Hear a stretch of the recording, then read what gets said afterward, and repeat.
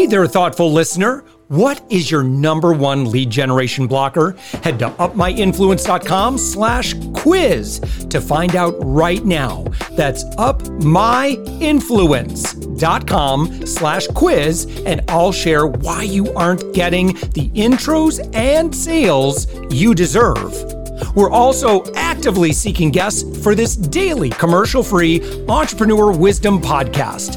Agency owners, consultants, coaches, and B2B service providers, head to upmyinfluence.com/guest. And I'd love to promote your expertise to our amazing audience. Let's get on with the show.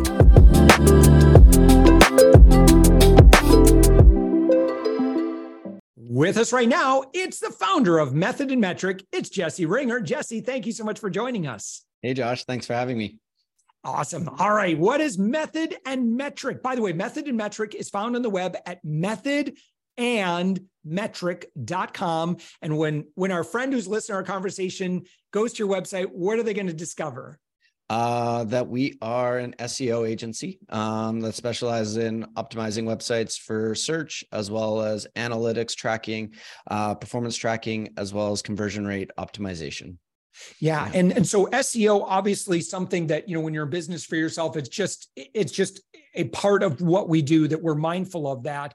And I suspect as long as you've been doing this, you've probably seen trends, kind of come and go. And so what is in the year 2023, if you were to kind of give your state of the union, what should business leaders be focused on? That Google is saying, if you want to work well in the Google ecosystem, here's what we want from you.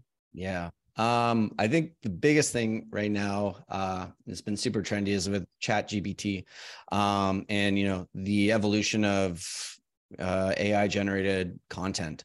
Google is spending a lot of time and energy figuring out how to understand AI generated content versus human generated content.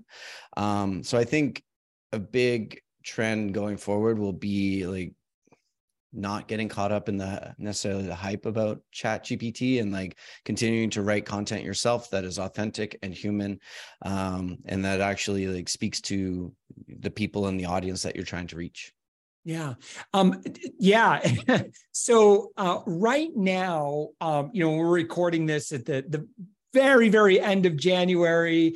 And so there's a lot of question marks around how is Google going to interpret content that has been clearly created by AI. And I think that there's a fear, at least, to well, wait a minute, don't start cranking out 100 articles and slap it on your website, because Google is always learning, and Google's pretty smart. They are. And, that's going to be one of the big, pieces and learnings from this is Google, and I've seen some other SEOs have built tools around, being able to distinguish between AI content and human made content. And it's going to become more apparent that, the way that these chatbots work and create information is based on a model and a limited resource. And so I think that, the appeal of having a ton of content, ready to go and on your website is certainly super exciting. Man, it cuts off so much time and production and cost to growing your audience, but at the same time it starts to become a bit monotonous. It doesn't have the same personality that your brand will have. And so I think Google is starting to really understand that, but also your audience will start to figure it out too.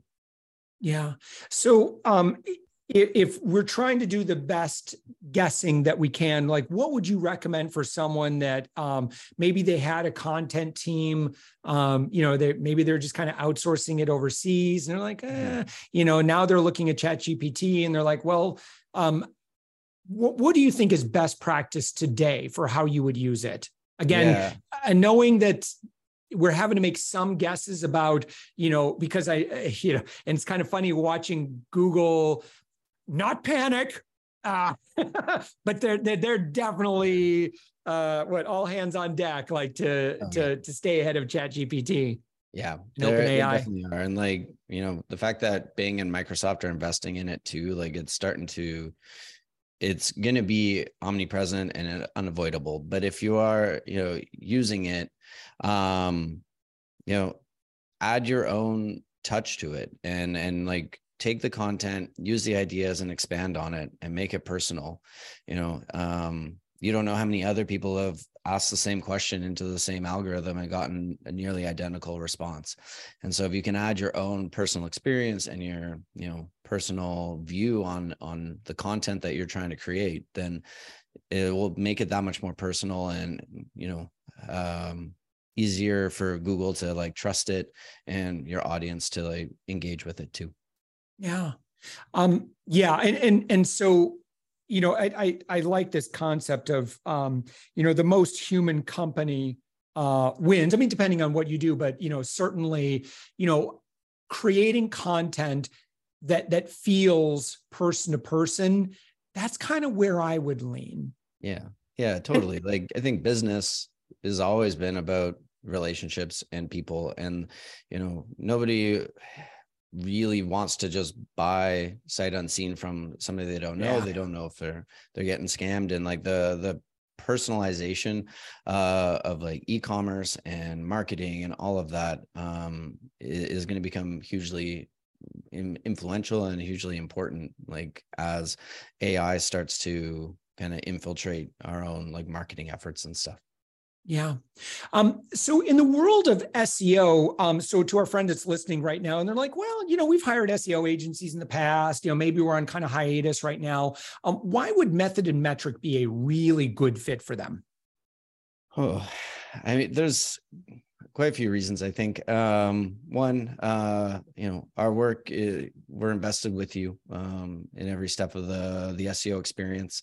We don't outsource any of the work. And, I understand that there's a lot of shady SEO people out there. There's a lot of ways to cut corners and get quick wins and like show progress that is not really sustainable. And, since day one of my career as an SEO, like I've always believed that, we try and leave every website better than we found it, so that, if and when our relationship comes to an end, that your website is still set up to succeed long after we've had our input on it. Yeah. So coming in, I would imagine the first step that you're often doing is just kind of an audit to see what's going on here. What do you typically find? Oh, yeah, it depends. It depends on how mature the business is. It depends on how long the website's been around. But oftentimes I would say like keywords are a big one. It's usually like a big kind of first thing that we look for, whether or not they're targeting the right terms. Are they ranking for a good amount of terms? Other thing that we'll look for and try to assess like the health of the website is the technical performance. How well does it work on mobile? How fast does it load? But also ultimately, like how well is that website communicating with Google? Is Google actually able to access and crawl the information and find what they need to feel comfortable indexing and ranking your content? Yeah. And then are you very actively creating a lot of the content that would be in the blog, or is it kind of more focused on the permanent pages, or is it both? It's all of it. We often will start with working on like the business pages of the website, making sure that the pages that are ultimately going to contribute to generating more business, whether that's leads or sales, that they're firing as well as they can be, and that there's room for them to improve. From there, then we'll look at the blog content, as that's kind of for a lot of people, a lot of customers, that'll be their first touch point and engagement point with you. So creating content that is educational and informative and like showcases your expertise so that people can learn to like, know, and trust you is a big part of it. So we'll create all the content there or work with our clients to, facilitate the content. Like if there's an industry that we're in that we're not really familiar with, or it's quite technical or specific, we'll have the client like draft up their notes and thoughts, and then we'll elaborate on that and make it, digestible and ready for search engines. Yeah. Google not too long ago updated their analytics standard, right? Or the I forget what the protocol was. Yeah. It what is it? Can you give us a quick? If someone has not made the updates, can you tell us? Based on again where we are today, is like, no, you should have done this a while ago, and if you haven't, you need to check it out right now and get this fixed. Yeah. I mean, so Google is sunsetting Universal Analytics and moving to what's known as GA4.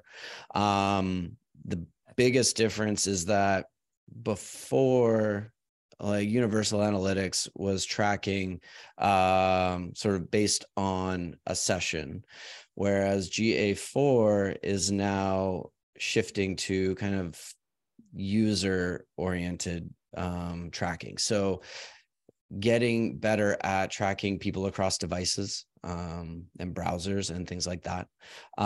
It's also much more focused on engagement across your website. So what are they clicking on? What are they watching? How many pages they're visiting? And getting much more in tune with like how people browse the internet now with like mobile devices. The biggest thing though, I'd say, is that it doesn't run off of UA4 or Universal Analytics. So when you set it up, you'll be starting from scratch with that data.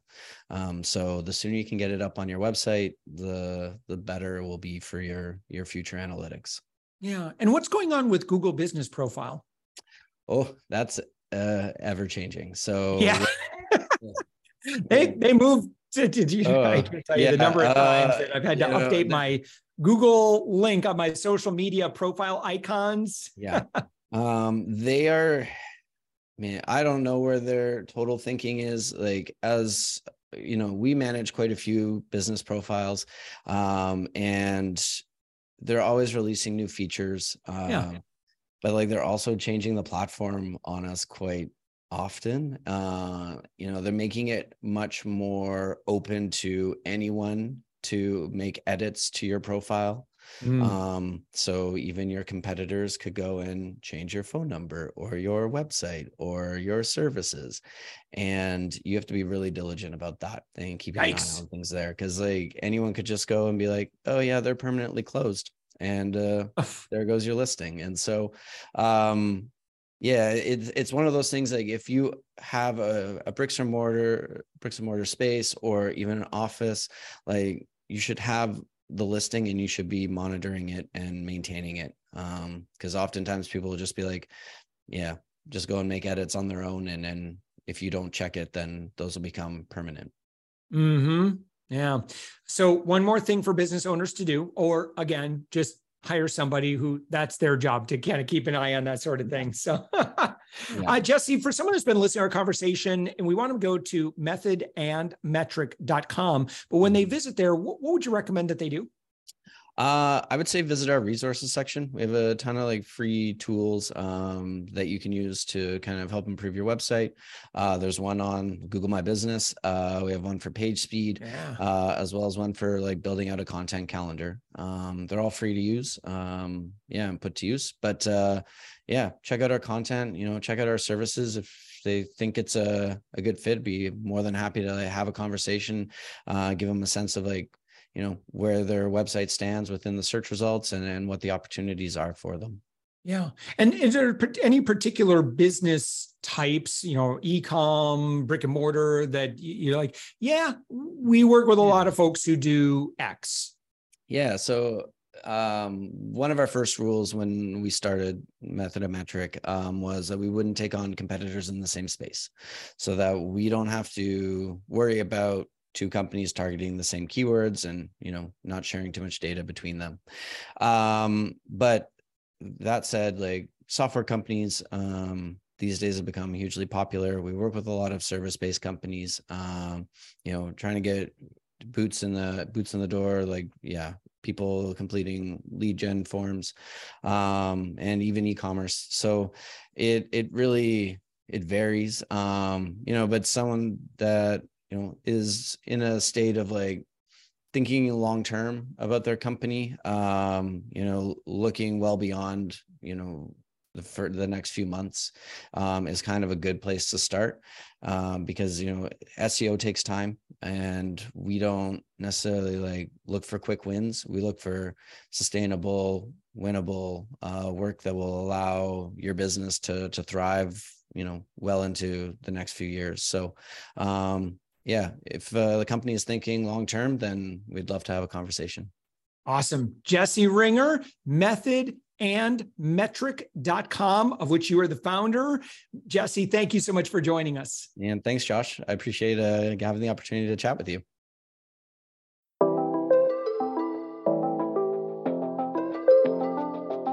Thanks for listening to the Thoughtful Entrepreneur Show. If you are a thoughtful business owner or professional who would like to be on this daily program, please visit upmyinfluence.com/guest. If you're a listener, I'd love to shout out your business to our whole audience for free. You can do that by leaving a review on Apple Podcasts or join our listener Facebook group. Just search for The Thoughtful Entrepreneur in Facebook. I'd love, even if you just stop by to say hi, I'd love to meet you. We believe that every person has a message that can positively impact the world. We love our community who listens and shares our program every day. Together, we are empowering one another as thoughtful entrepreneurs. Hit subscribe so that tomorrow morning, that's right, 7 days a week, you are going to be inspired and motivated to succeed. I promise to bring positivity and inspiration to you for around 15 minutes each day. Thanks for listening, and thank you for being a part of the Thoughtful Entrepreneur movement.